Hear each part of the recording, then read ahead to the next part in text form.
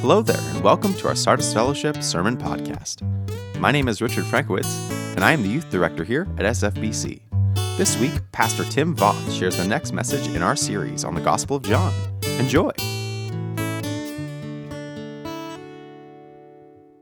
Welcome here, everyone. In case you weren't here right in the beginning, I'm Tim. I'm the Community Life Pastor here at Sardis Fellowship, and we've been going through a sermon series in John's Gospel called John's Gospel That You May Have Life. And we're looking at it through the lens of what the author, John, has said his purpose of the book is. And I'm in a few classes right now. I'm trying to do my master's, and I've had to write a few book reports lately. And it's always very helpful when the author says, here is why I wrote this book. And if he doesn't say that, you have to search through it and try to understand what his point is and purpose. And John has laid it out very clearly what his purpose for him writing that book, that gospel, that historical narrative, why he wrote it. The reason is he wants people to read it and understand who Jesus is and trust in him so that they can have eternal life. It's pretty simple. He wanted his readers back then in the ancient world to experience that, and he wants you and me here today, this morning, in our context, 2,000 years later, to read his book and understand who Jesus is, put our faith in him, and have eternal life through that. So that's why John wrote the book, and we're going to be looking at it through that lens. And a few weeks ago, Rod gave us an introduction to the book of John, and then he talked about the prologue. So John 1, where it says, the Word was with God and the Word became flesh, and he talked about how that prologue, it really sets out to inspire the rest of the book, and we're going to see themes that go back to that prologue over and over again. And then last week, Dave Lee preached on John the Baptist, who was kind of the forerunner to this Word become flesh, who kind of paved the way for his ministry on earth to happen. And now here this morning, we're going to be looking at John 3. So if you have your Bibles, you can open them up. It's also going to be on the screen. But we're going to be looking at John 3, and John 3 has the famous, I think it's the most famous passage in the Bible, John 3:16. It's in there, so we're going to look at it and kind of look at the context around it, which I'm excited about. And in this portion of Scripture now, Jesus is on earth, and he's walking the earth, and he starts to encounter people. And we're going to see that he encounters someone who I have grown quite fond of this last week, just thinking deeply about, as deeply as I can.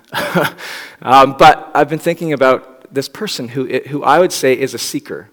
He's a seeker. He's somebody who is trying to understand what is true. He's trying to understand what is meaningful. He's trying to grapple with the question, is there meaning to life? Is there truth? And if there is, how do I access it? And I think that you'll see, as I can see, that he's a very relatable character, that I resonate with him deeply, because I too, and maybe you do as well, have the question, is there meaning to life? Is this thing that we're in called life meaningful? Is there actual truth? And if there is, how do we access it and how do we live in the truth? Because I don't think any of us want to live in a lie. We want real life. We don't want a counterfeit life. We want to live in the truth. And if it's out there, how do we get it? How do we access it? And I think we all have that quest, whether we think that explicitly or whether we're kind of going about our day-to-day, and it's this deep kind of dissatisfaction that there must be more to life. There must be more than I can see and taste and hear and sense. There's got to be more. And so if you have that deep longing, that deep questioning, that deep seeking, you will relate to this character. And this theme, I think, comes out throughout history, through literature, through even movies. And there's one movie in particular that I loved as a kid. It's The Matrix, okay? Probably most of you have seen this. If not, I will give a brief synopsis. There's a character named Neo, and he has the same question. Is there truth? Is there reality? And he has this deep dissatisfaction, and he wonders, is there real life? And he thinks there must be more than I can see, taste, and touch. And so he's on this quest to discover if there's real life. And there's these deep philosophical underpinnings. And me and my brother, when we watched this movie in theaters when we were younger, we had no clue it was about that. We just saw guns and explosions and people dodging bullets. And we were like, this is awesome, whoa. But there's so much more to this movie. And there's this guy on a quest to discover the meaning of life. And he realizes that he, on his own strength and in his own power, he can't break through and actually discover the meaning of life. He needs someone from outside the system, this guy named Morpheus, from outside the system to come into his closed system, break through, crash through everything that he knows is real, grab him and rescue him out of this closed system to bring him into true and actual life. And he discovers that eventually, it's a movie, he discovers that he is part of a computer program and he's rescued out of the computer program. This isn't a simulation, this is real life. But he realizes that he was in a simulation and he's rescued into true life. And I think we're going to see in John 3 that only God's love rescues us into true life. We as well need someone from outside to come into our system and pull us out into true life. And so let's look at John 3, and let's encounter this character. So if you read John 3, verse 1 to 2, it says this. Now there was a man of the Pharisees named Nicodemus. So that's our guy. A ruler of the Jews. This man came to Jesus by night and said to him, Rabbi, we know that you are a teacher come from God, for no one can do these signs that you do unless God is with him. Okay, so Nicodemus, just to set the context, he's a Pharisee, which means that he has his understanding of who God is. He has his understanding of how to relate to God. He has his systems and frameworks where he follows these rules and he obeys these things, and that's how you relate to God. He has his status. It says he's first or a ruler among the Jews, so he has worked his way up in the Pharisaical system to be first. He's first among his people. He has gained knowledge, and through that knowledge, he has an understanding of who God is. He has status in his world. People look up to him and revere him, respect him, and he's somebody who likes control. He has his systems, and he knows how they work. But something has shifted. Somehow or other, he has heard about this Jesus person, maybe even seen some of his signs, and he starts to question, man, maybe everything that I've thought about how to relate to God, maybe everything in my life is actually unraveling, and maybe there's a different way. Maybe there's true life that I'm missing out on. And he comes to him in the dark, which is really interesting. If you've ever watched a movie, you'll know that often movie creators, producers will make it so that the weather matches what's happening in the movie, like the emotion that you're supposed to feel. So if there's like a romantic scene, it's pouring rain or something. I don't know why it's always raining in romantic scenes. It's like that would be uncomfortable to be rained on. But the weather matches the scene. And so in this, I think John is doing the same thing. It's like it's dark. So he's trying to say something. It's dark. Nicodemus comes to Jesus at night. What does that mean? Well, I think there's a few things happening. If we go back to the prologue, like Rod was talking about, there are themes of darkness and light. And so the world is dark, but Jesus is the light of the world. He's come into the world as the light. And so Nicodemus is in the dark. He doesn't quite understand everything, but he knows he's seen something that's different. He's seen a light. And so he's in the dark in his understanding. But he's also in the dark, I think, because of his desire to maintain his kind of counterfeit world. He wants to maintain his reputation with the other leaders around him. He wants to maintain his reputation with his buddies and his friends, and he doesn't want to actually admit that maybe the whole system I've been a part of my whole life might not actually be the way to know God. And so he's coming he doesn't want anyone to know he's coming to Jesus because of what that might mean for his reputation and what it might mean for him and his friends and all the people who look up to him. It might actually mar his reputation to be known as someone who associates so closely with Jesus. And so he receives an answer from Jesus after he says that, and this is what Jesus says. Very truly, I tell you, no one can see the kingdom of God unless they are born again. And so have you ever been reading a conversation Jesus is having with people, and you kind of think, like me, is Jesus having a totally separate conversation? Like, someone will say something, and Jesus responds, and it's like, how does that make sense with what you just said? And so you might expect, Rabbi, we know you are a teacher from God, for no one can do these signs that you do unless God is with them. How would you answer that? Maybe Jesus would say, you're right. I have come from God. Gold star, Nicodemus, you have once again proven your knowledge, and here is how you can also know God. But he answers in this very strange, what are you talking about? Truly, I tell you, no one can see the kingdom of God unless they are born again. It's like he's speaking in riddles. And it's interesting, he's picking up on Nicodemus says, we know, me and my posse, we know that you're from God because of A, B, and C. And that word know, it's like, it can kind of be like, we see, we understand, we know who you are. And Jesus is saying, you can't see anything. You can't see anything unless you're born again about the kingdom of God. And so Jesus, in all of his answers, maybe you've experienced this in your own life, but in all of his answers and all of his dialogue and interactions with us, he's always getting to the heart of the question. He's always going underneath, going to the presuppositions and trying to talk about that conversation with Nicodemus. He's trying to say, look, you think you know things, but I'm flipping it on its head. You have this criteria for what makes me from God. And he's saying, what gives you the understanding to think that you know what makes me from God or not? That you don't actually see. There's nothing that you can see, Nicodemus, unless you are what? Born again. And so that phrase, I think we've probably all heard that phrase from time to time in our culture and in our Christian context. And the only analogy that kind of keeps coming to my mind, forgive me because it's very strange, but I picture like a very, like a large uterus and like a womb with a lot of babies in it. Bear with me, please bear with me. A womb, okay, with a lot of kids in it. Now imagine this. Imagine that those babies, it's amazing because babies in the womb, they can hear and they can see, right? They can start to feel and they can even taste and they can see shadows from the outside world and they can hear things. They can hear murmurings, they can hear heartbeats, right? Inside the womb as they grow.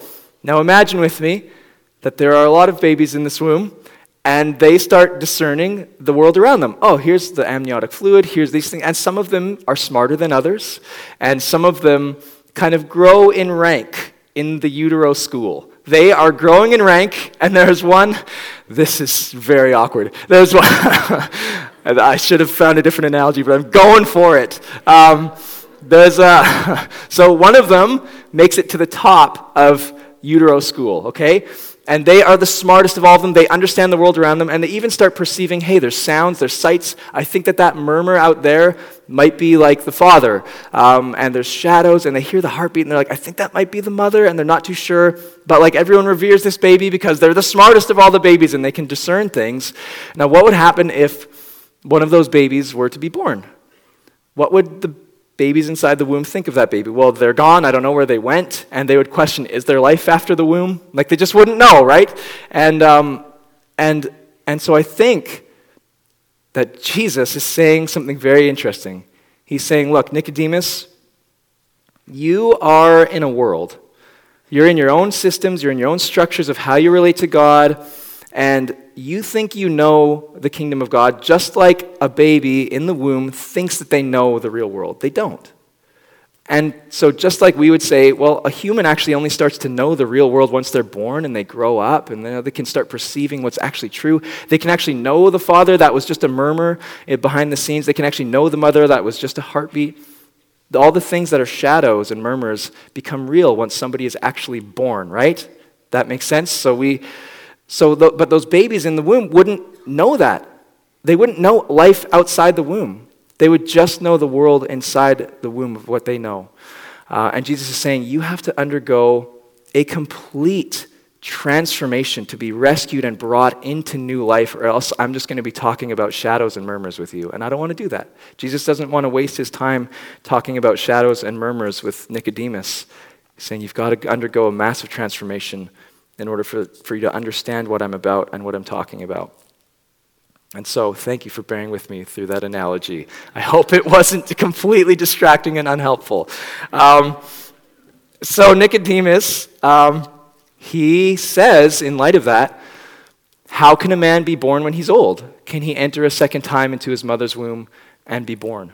So Nicodemus takes it very literally. I sympathize with Nicodemus. I don't think he's a dummy. I think he actually is very intelligent. I think he's just trying to question Jesus. What could you possibly mean? How could you enter a second time into your mother's womb to be born? And I remember just briefly in my journey, it's so funny, because in thinking about this passage, I remembered my journey. This is before I was a Christian. I was trying to discern what is the meaning of life? Why are we here? What is actually true? And I want to live in that. And so I started researching a bunch of philosophy and trying to understand. And I even went to a philosophy class when I was in high school. And I remember the philosophy teacher, he was great. He would start the roll call by attendance, and he would always ask a very random question to each student. And his question to me, believe it or not, was, Tim, okay, here, how many times have you been born? That was his question to me. And I think that he was actually a believer, and he was just kind of feeling out the waters a little bit. And I didn't know this passage. I didn't know Jesus. I answered like Nicodemus. I literally said, I've only come out of my mother's womb once, so I've only been born once. I don't understand what you're saying. It's just fascinating. That's literally how I answered, because I was thinking the same thing as Nicodemus. Jesus, you're not making any sense. You can only be born once. What are you on about? What are you talking about? And I was drawn to Jesus, though. In all of my searchings of philosophy and trying to understand the meaning of reality, I kept being drawn to Jesus over and over and over again, and yet I resisted. I didn't want to believe in Jesus. There were barriers, I would say, to me actually putting my faith and trust in Jesus, and some of those barriers were what people would think of me. So similar to Nicodemus, what are people going to think if I actually say I'm a Christian? Christians sometimes have a bad reputation. I don't want to be associated with them. I didn't actually know if Christianity was true or not. I didn't want to just take a blind leap of faith into something that's untrue and potentially be duped and tricked into believing something that's not real. Other barriers, I probably knew that my whole life would have to change if I were to become a Christian. And there were things that I was holding on to that I didn't want to let go of. I liked my life, how it was, and I didn't want to have a complete transformation or change my life. And so there were all these barriers to me actually accepting Jesus as my Savior and as the truth. And there were barriers for Nicodemus as well. And maybe there's barriers for you. Wherever you're at with your relationship with Jesus, maybe there are barriers that you wonder, I don't know if I want to be associated with this Jesus fellow. I don't know if this is true. I don't want to change my life. So those are real barriers that we all have, and Nicodemus had them too. And Jesus answered, truly, truly, I say to you, unless one is born of water and the Spirit, he cannot enter the kingdom of God. That which is born of the flesh is flesh. That which is born of the Spirit is spirit. Do not marvel that I said to you, you must be born again. Okay, so he's basically saying, I think, that which is born of the flesh is flesh. So just because we are born into this world, it doesn't mean that we have eternal life with God. To be born of the flesh is just to be born of the flesh, but there must be another birth, a birth of the Spirit. And this little phrase here, born of water and the Spirit, just briefly, it's actually from probably Ezekiel 36, where Ezekiel is saying this to the people. I will sprinkle, he's speaking for God in a way. I will sprinkle clean water on you, and you will be clean. I will cleanse you from all your impurities and from all of your idols. I will give you a new heart and put a new spirit in you. I will remove from you a heart of stone and give you a heart of flesh. I will put my spirit in you and move you to follow my decrees and be careful to keep my laws. There's this relationship between the Spirit and water, and this altogether, this idea of cleansing, transformation, brand new life that Nicodemus should know about. Don't marvel that I say this to you, Nicodemus. You should know that all throughout redemptive history, God has always been about taking someone's life and completely, radically transforming it so that they can actually have a relationship with God. And now this is just the pinnacle. This is the culmination of all of that in Christ. You shouldn't marvel at this, Nicodemus. You know this is how God operates. And Nicodemus, I think, still was holding on and not kind of letting go and trusting. Jesus says this next, if you follow along. And he's making a bit of a pun here, I think, because the word wind and spirit, they're kind of similar. And so he's like, okay, let me give you another analogy. The wind blows where it wishes. You hear its sound, but you do not know where it comes from or where it goes. So it is with everyone who is born of the Spirit. And so I think, again, Jesus is saying, look, you think you can see, but you can see just as much as we say we can see the wind. You can't see the wind. You can see its effects, you can see trees blowing, you can see all this kind of stuff, but you actually don't know where it comes from or where it goes or how it's actually operating. And Jesus is saying, Nicodemus, this is invisible to you. It's invisible to you. You don't have eyes to see this yet. You say that I am from God. If we remember the prologue, Jesus actually is God. This is God in the flesh in front of Nicodemus right before his eyes, and he's totally missing it. He has missed it. The kingdom of God is as invisible to him as the wind is to us. And so Nicodemus, you're not going to get this. You're not going to understand unless something happens. I even think unless you let go, kind of like the wind. If you're clutching to these sails and you're on your boat and you're clutching your sails and you let go and the wind can fill the sails and you can start moving. I think he's calling Nicodemus to just let go. Trust, like just flying a kite, just let go of your systems, your structures, your old ways of thinking, and trust me. Trust this new way. And then Nicodemus says, how can these things be? And I think Nicodemus is a smart guy. I think I have a bit more of a sympathetic read on him than just thinking he has no clue what he's talking about and he's in the dark. I think he's a smart guy, and I think we're supposed to feel this angst when we read that. How can this be? Like, you're not making sense. How is this possible? And yet there's this deep urge inside of me to believe you and trust you because I'm drawn to you, but how can this be? And how can I actually do that? How can I actually be born again? I don't understand. And so we're supposed to feel, along with Nicodemus, this angst, this frustration, this questioning. How can these things be? How do we move forward? And Jesus answered, are you the teacher of Israel and yet you do not understand these things? I think he's kind of poking fun a little bit. Truly, truly, I say to you, we speak of what we know. So now Jesus is saying, you said that you and your posse know who I am. I'm telling you that we actually know who we are. And listen to what he says. We bear witness to what we have seen, but you do not receive our testimony. If I had told you earthly things and you do not believe, how can you believe if I tell you heavenly things? Nicodemus, I don't want to just waste time talking about all of these realities that you're not even going to understand. I'm not going to talk shadows. I'm not going to talk murmurs. You can't even believe. How can you believe if I tell you where I've been from? And this is the part that I think Nicodemus' mouth would have dropped.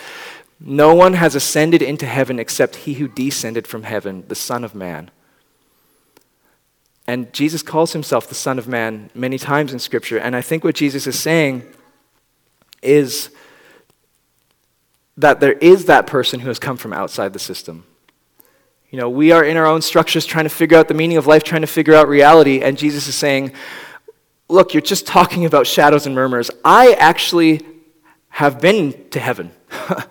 I am from heaven. Actually, I've been in heaven with God for all of eternity because guess what? I am God.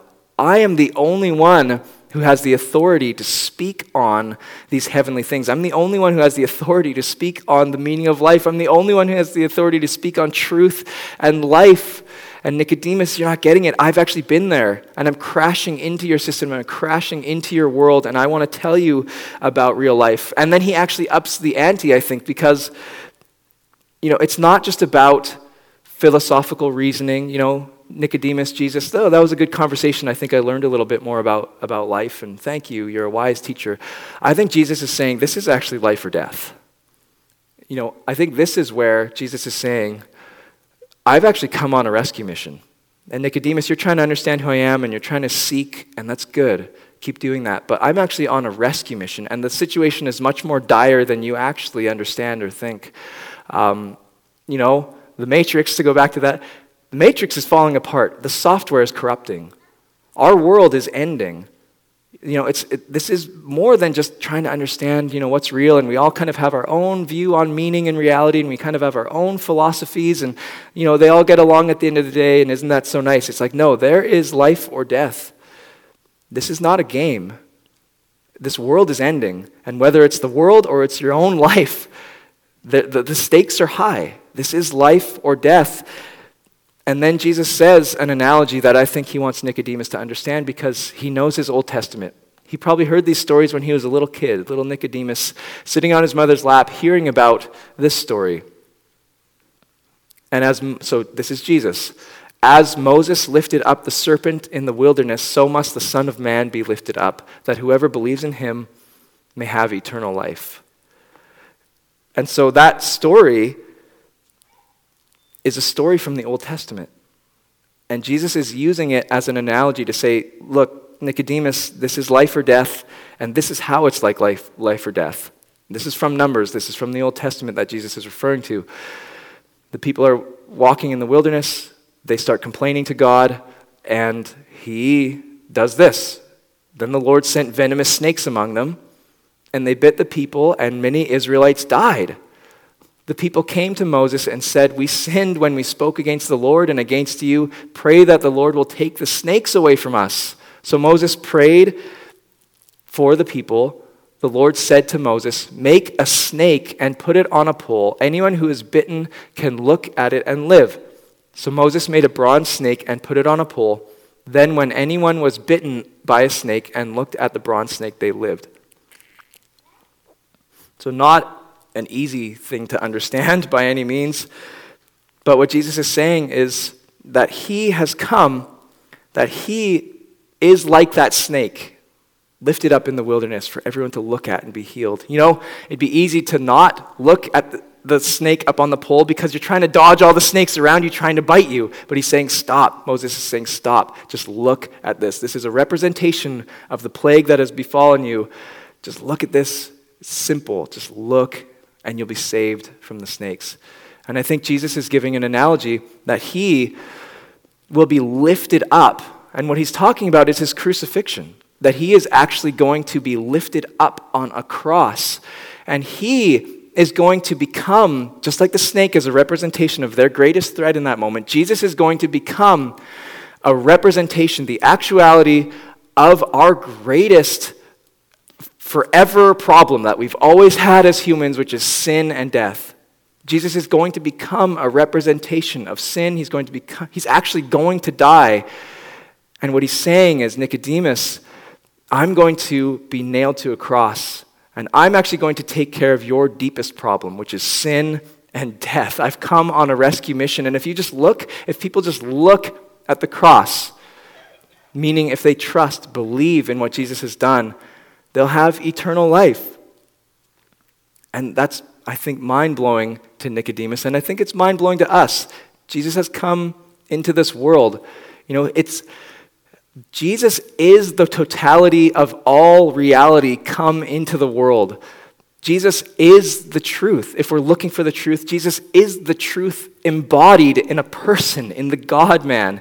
There is meaning, and meaning has a name, and that name is Jesus. There is meaning in this world, and it has come in the form of Christ. There is true life, and he has met us. And you know, it's not about us working our way up to knowing God. It's about God descending by his grace and his mercy to meet us. It's not about us working our way up to be known or to know all these things about God. It's about being known by him. It's not about us getting all of our philosophical understandings of meaning right. It's about meaning breaking through our broken system, our falling apart system, and rescuing us out if only we are to believe in him. I think that's what Jesus is saying. He is meaning come in the flesh. We don't have to know everything in the world. We just have to know him. And it's relational. It's very relational, this trust. You know, I think of my story, again, you know, going back to my 18-year-old self in philosophy class. You know, I kept wrestling with who Jesus is, and I remember it so clearly. There was one day where I was doing dishes. I was just doing dishes, you know, putting dishes in the sink, and I just had to stop, and I was like, I gotta go for a walk. And so I went for a walk, and on that walk, I was just grappling with all these things, like, Jesus, who are you, and why do I continuously feel drawn to you like a moth to the flame, you know, like a light in the darkness? And I remember coming to a point where all of those barriers that I had before, of what will people think of me? Are you actually real? All of those barriers, I just kind of in an instant kind of dropped. And I don't remember my exact wording, but it was something like, God, you win. I want to trust, Jesus, that you're real. I want to know you. And I don't actually know if you're real, but I want to trust you. I give my life to you. Would you please prove yourself to me? And so that was that walk. And that's kind of where my moment of putting my faith and trust in Jesus happened. And I remember vividly, looking back, it felt so much more like trusting a person than it did affirming a philosophy. Like, I don't know if that makes sense, but I didn't feel like I was just ascribing to some sort of new idea or like, yes, I affirm this truth. It really was like trusting an actual person who knew me. It was powerful. And I think that is when we hear things like John 3:16, which is the next verse. Keep that in mind. It's a personal knowing. It's a personal trust. This is what Jesus says. Why did he come into the world? Why did he come on this rescue mission? For God so loved the world that he gave his only Son, that whoever believes in him should not perish but have eternal life. For God did not send his Son into the world to condemn the world, but in order that the world might be saved through him. And so God has come on this rescue mission to rescue us from this fallen world that's falling apart, and he wants to bring us into true life, into eternal life with him. And the means by that process is a trusting, personal relationship with Jesus. That's the only way.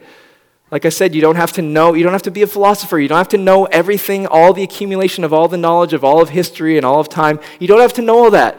It's embodied in Christ, you just have to know Christ. That's all you need to know. And this personal faith, it's not ascending to some sort of philosophy that I know the meaning of life. It's a loving surrender to Jesus. And I think throughout history, the saints, I think, have gotten this well. Just a few quotes from history. God can only be known in devotion. We have faith that's seeking understanding. And Richard of St. Victor said this, where there is love, there is seeing. So I don't mean to confuse you with that. All I'm trying to say is the trust and the faith that Jesus is calling each one of us to is not a mental assent to affirm who he is. It's a whole body, whole life, whole devotion, whole affection surrendered to the person of Jesus, where you can have a personal relationship with the God of the universe. No philosophy can love you. That's what I found. Philosophy, it's so different because Jesus is a person, the God-man who came for you.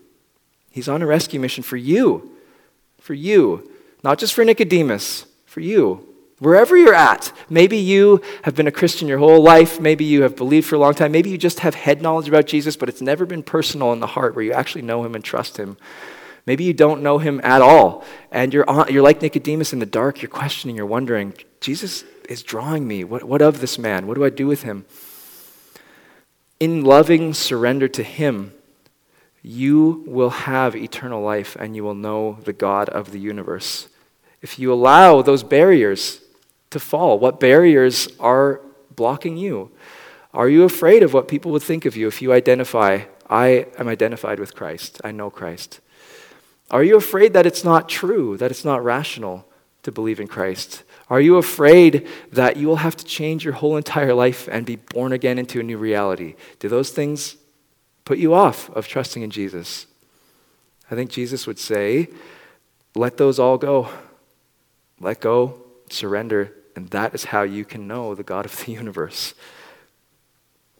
And when I did actually feel born again. It wasn't like this massive, amazing fireworks transformation, but the world was different. I could see the world in a new way, and I could see God's kingdom in a new way. No longer was it about me earning my way into knowing God. No longer was it about me trying to earn God's love. No longer was it about proving myself or success or status in this world. It's about God loves me. God loves me because he came for me, and I have nothing to prove. I have nothing to lose, nothing to gain. I am God's, and he is mine. In that kind of a relationship. And so I would say, if you're seeking, don't stop at seeking. The Bible, it talks, Jesus himself says in one part in one of the Gospels, knock and the door will be opened. Seek and you will find. Don't stop at seeking. Don't stop where Nicodemus was in the dark, questioning Jesus. We don't have eternal life by just being a skeptic from the outside. We have eternal life through a warmth of faith, through trusting in him. And Nicodemus' story, it doesn't actually stop there. It doesn't.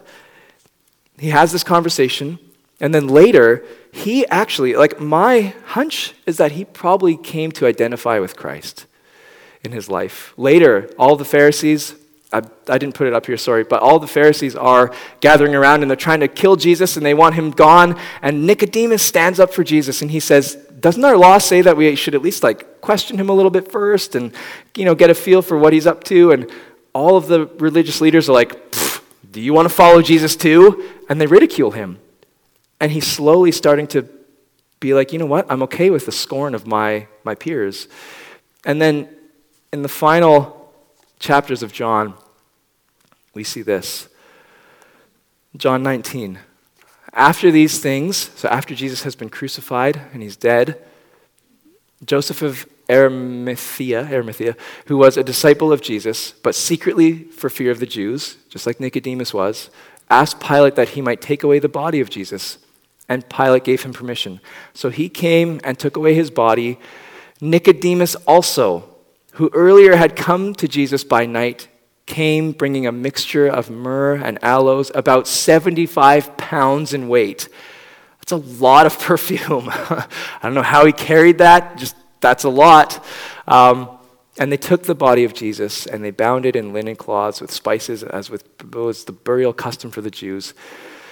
Now, in the place where he was crucified, there was a garden, and in the garden, a new tomb in which no one had been laid yet. So because of the Jewish day of preparation, since the tomb was close at hand, they laid Jesus there. And so Nicodemus, I think in the end, imagine that. There's the crucifixion, and Nicodemus is there so closely identifying with Christ that he's taking down his dead, heavy body to the scorn of everyone around him. And I think he doesn't care anymore. I think he's like, I've come to believe this man. Think what you will of me, but I've put my trust in him. That's speculation, but I think this is there for that reason, to show us that Nicodemus didn't stop at being a seeker. He actually found. He actually found. And it's possible to actually find Christ. It's possible to actually find the meaning in this universe. It's possible to find truth in life because it's found in the person of Jesus, and you can know him if you trust in him. And so what I'd like to do is I'd like to actually invite up the prayer team to kind of the front here, if you wouldn't mind coming up to the front. I've asked a few people to pray. So come on up, prayer team. And what I'd like to do is just close our service in prayer. But what I'd say is, think about these things. But I would also say the time is short. Today is the day of salvation. And maybe it's this moment that you want prayer. And I would invite you to come on up after the service and chat with these lovely people and just let them pray for you. It doesn't have to be, maybe you're a Christian, you've been a Christian a long time, and you're just like, I've been kind of going back to this womb mentality. I've been thinking about status, and I've been thinking I can earn God's affection, and I've been thinking in this way, and I need to just remember that I'm born again and live that way. Or maybe you are seeking, and you are thinking right now in this moment, I think I need to trust in Jesus. I don't know how to explain it. These people would love to pray through that and talk through that with you. Or maybe you just have questions about all this, and I'd love to chat with you up here. But what I would say is, the time is short. You never know when your life might actually end, So it doesn't have to be in this moment, but maybe this week you're doing dishes and you just think, I need to stop and go for a walk. Do that. Or go talk to someone else about this. Talk to a friend and say, I'm thinking these things. Don't let it stop at you being a seeker. You can find. So let's pray together.